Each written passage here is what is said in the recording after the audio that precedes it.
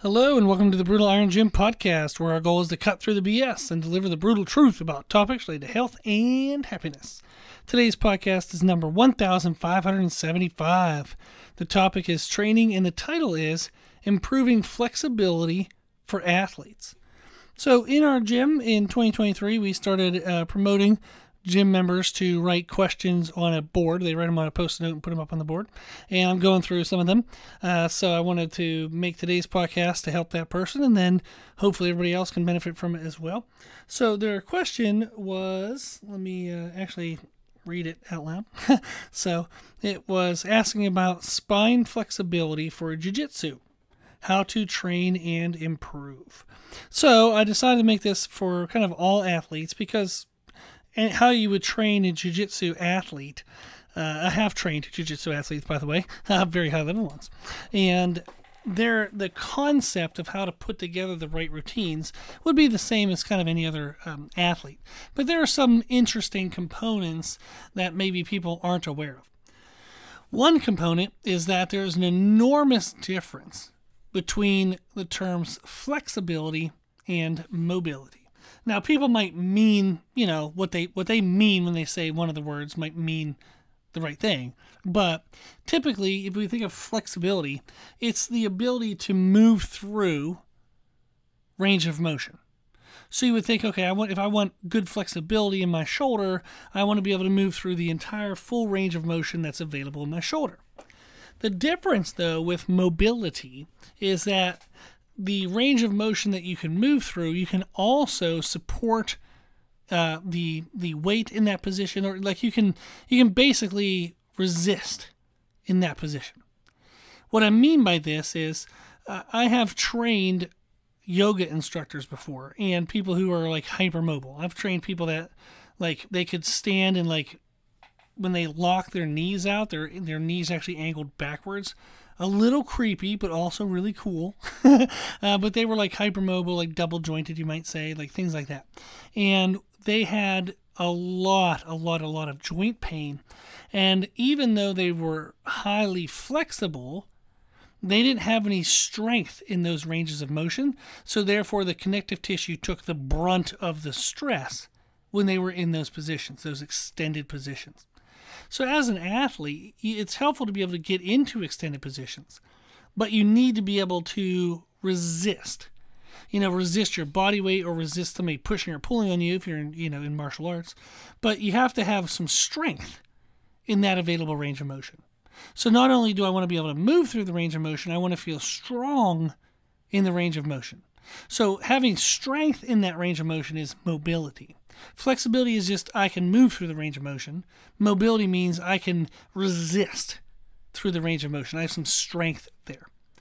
Now, how we do this is there's how it looks. I'm going to give you like the formula, but how that looks per person can be vastly different because I want to be able to personalize it for people because that's what I do. So it can look different in the frequency. It can look different in the length of like how long they spend time doing it, the different types of movements that we choose, like what we choose to emphasize over other things. There's a lot of variability to this, a lot of personalization. But in general, what we do is we have stretching and strengthening routines. I typically refer to them as daily stretching and strengthening, but we actually aim for about 3 to 6 days a week. If a person has done 0 before, then sure, 1 day a week is better than 0 and 2 is better than 1. But I would like them to get up to the range of 3 to 6 days a week. The more advanced the athlete is, the more the demand is. They got to be higher frequency. So when I've trained my really high-level jiu-jitsu athletes, they would be doing this stuff, 5-6 days a week. I might even have to yell at them to take the 7th day off. They were doing it a lot. If it's somebody who's just noticed, I'm kind of tight and I have a pain in my knee, well, if you do it 2 or 3 times a week, you're probably going to get good enough, results. But what we do is we focus on 3 key areas. They're the thoracic spine and kind of thoracic mobility, and that's generally associated with shoulder health. There's a lot more complexity to it, but we can say shoulder health. Then we have core, and there's a lot of complexity to that because there's a lot of muscles involved in that, and then hips, and enormous amounts of muscles involved with your hips. But the three areas I look at and I work to address are thoracic, core, and hips. On everyone I work with, I would at least start with consideration of those three areas, and then either, if one, they're fine, we might touch on it every now and then.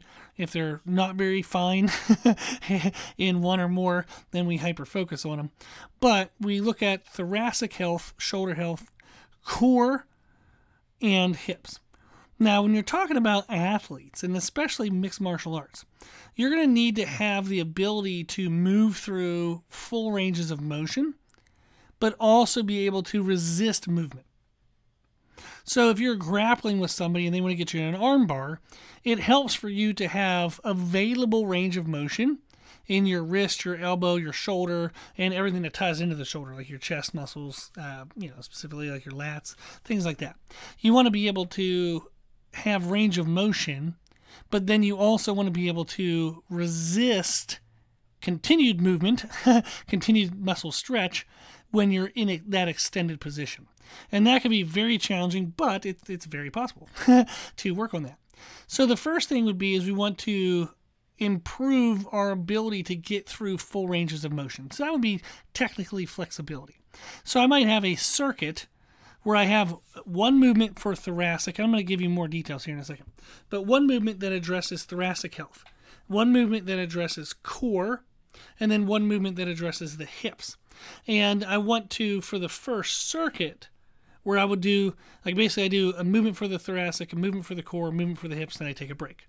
Then I do a second set of the thoracic, the core, the hips, take a break. Then the third set of the thoracic, core, and hips, and that's usually all the volume I use, 3 working sets per movement.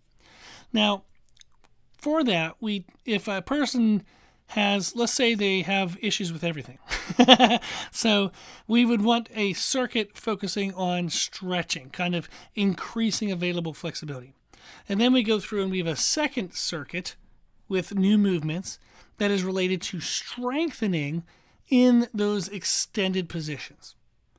So some clients I work with, and actually the majority, we typically do a blend of stretching and strengthening, or we only have to do stretching, or we only have to do strengthening. It's not as common that everybody needs all of this, but I wanted to present all of it. So you're going to do one circuit of stretching movements that address thoracic health, and I'll give you more details here in a second. Thoracic health, core health, and then hip health.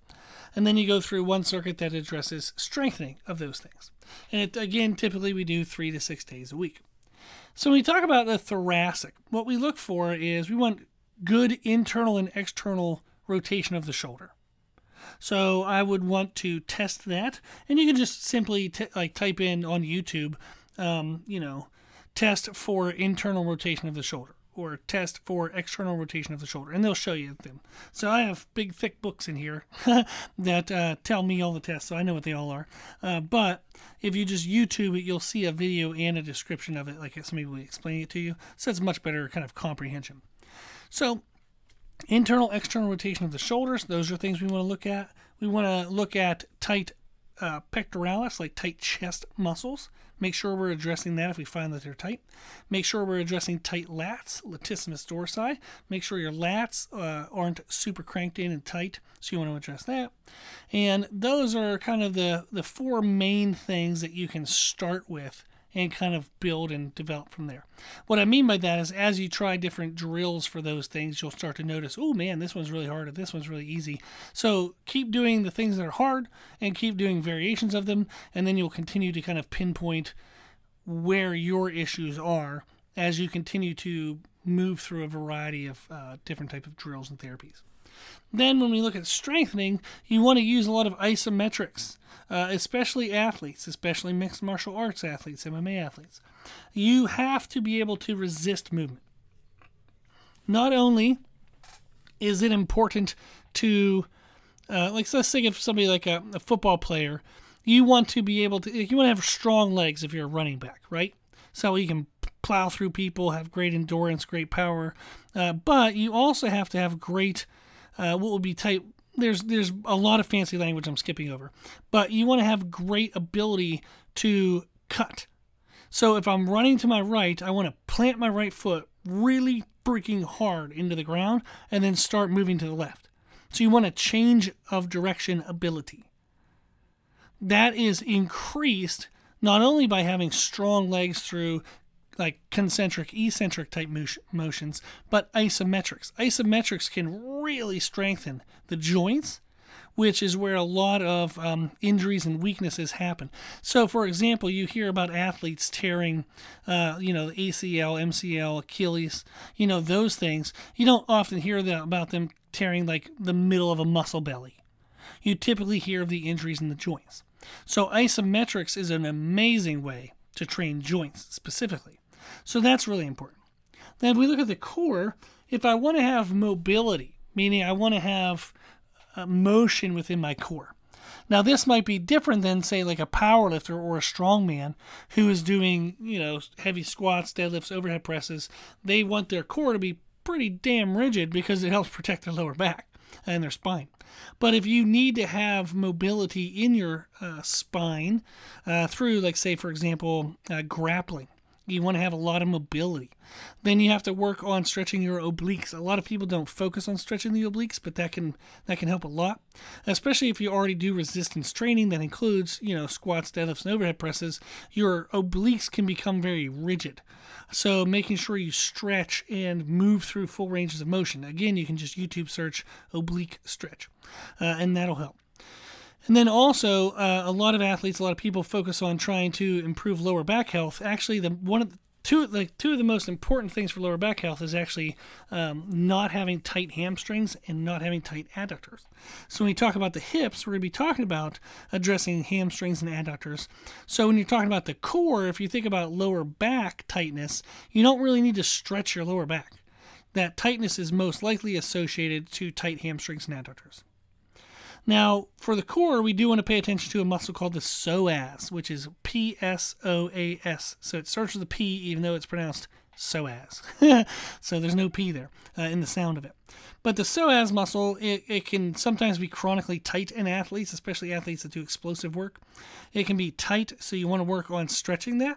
When you feel like you have proper movement in your psoas, you also do want to then work on strengthening it. And the same thing, you want to use a lot of isometrics for the core. And again, it's because of athletes, you want to have the ability to resist against movement. So not only do you want to perform, like concentric, eccentric, like repetitions, like say crunches, for example, probably a bad example, but movement. Not only do you want to train through moving of the core, resistance training, but you also want to train not allowing the core to move. And that would be isometrics. So anti-rotation, anti-flexion, movement. So those are really helpful. Then when we look at the hips, we want to look at internal glute muscles. Man, oh man, if your internal glute muscles, like the external rotators of the glutes, if they're tight, that can definitely cause a lot of low back problems. That can cause a lot of stiffness in the hips. So you want to work on trying to address the internal glutes, which would be kind of like the external rotators of the glutes. Make sure you do stretches for that. One is like a seated figure 4. It's not my favorite one, but that's an easy one to look up on YouTube. There's also, you can search Brutal Iron Gym cross-legged glute stretch. So CROSS, cross, and then legged is LEGGED, and then glute stretch. So cross-legged glute stretch. That's my favorite one. There's also a lot of variations of pigeon pose that they use in yoga. You can do a lot of different pigeon type dynamic movements to work on opening up the internal glute muscles. But that is absolutely something you want to look at all the time. Tight quadriceps. Man, people have tight hip flexors. Always. All the time. So make sure you stretch your quads, especially the upper quads by the hip. You want to do a lot of stretching for that. You want to do hamstring stretching, hip flexors, adductors, even the calves. And again, remember that not only do we want to stretch, but we also want to strengthen. So one of the reasons why sometimes muscles can be tight is because they're weak. So in order to protect themselves against being hurt, they crank down the tightness to prevent movement, therefore they can't get hurt. Another reason why muscles are tight is because they're the strongest ones in your body and they're overworked. So it can be challenging to know, is this muscle tight because it's strong or is this muscle tight because it's weak? Well, if you do some stretches and then you do an associated strengthening movement and that strengthening movement feels easy, well, then there you go. It's likely tight because it's strong. If that associated strengthening movement is really freaking hard, then it's likely tight because it's weak. If you find things that are weak, do them more often, then as they get stronger, they will reduce the stress load of the strong things. Okay? So this is basically what I would look for is if I test their thoracic health, if I test the core flexibility and I test hip flexibility, I want to make sure I address anything that seems lacking or not up to traditional standards. Then you want to go through and make sure you strengthen each of those areas so that way you have not only increased flexibility, the availability to move through the range of motion, but also increased mobility, which is the ability to resist in that range of motion, which is basically strength in that range of motion. Awesome. Okay.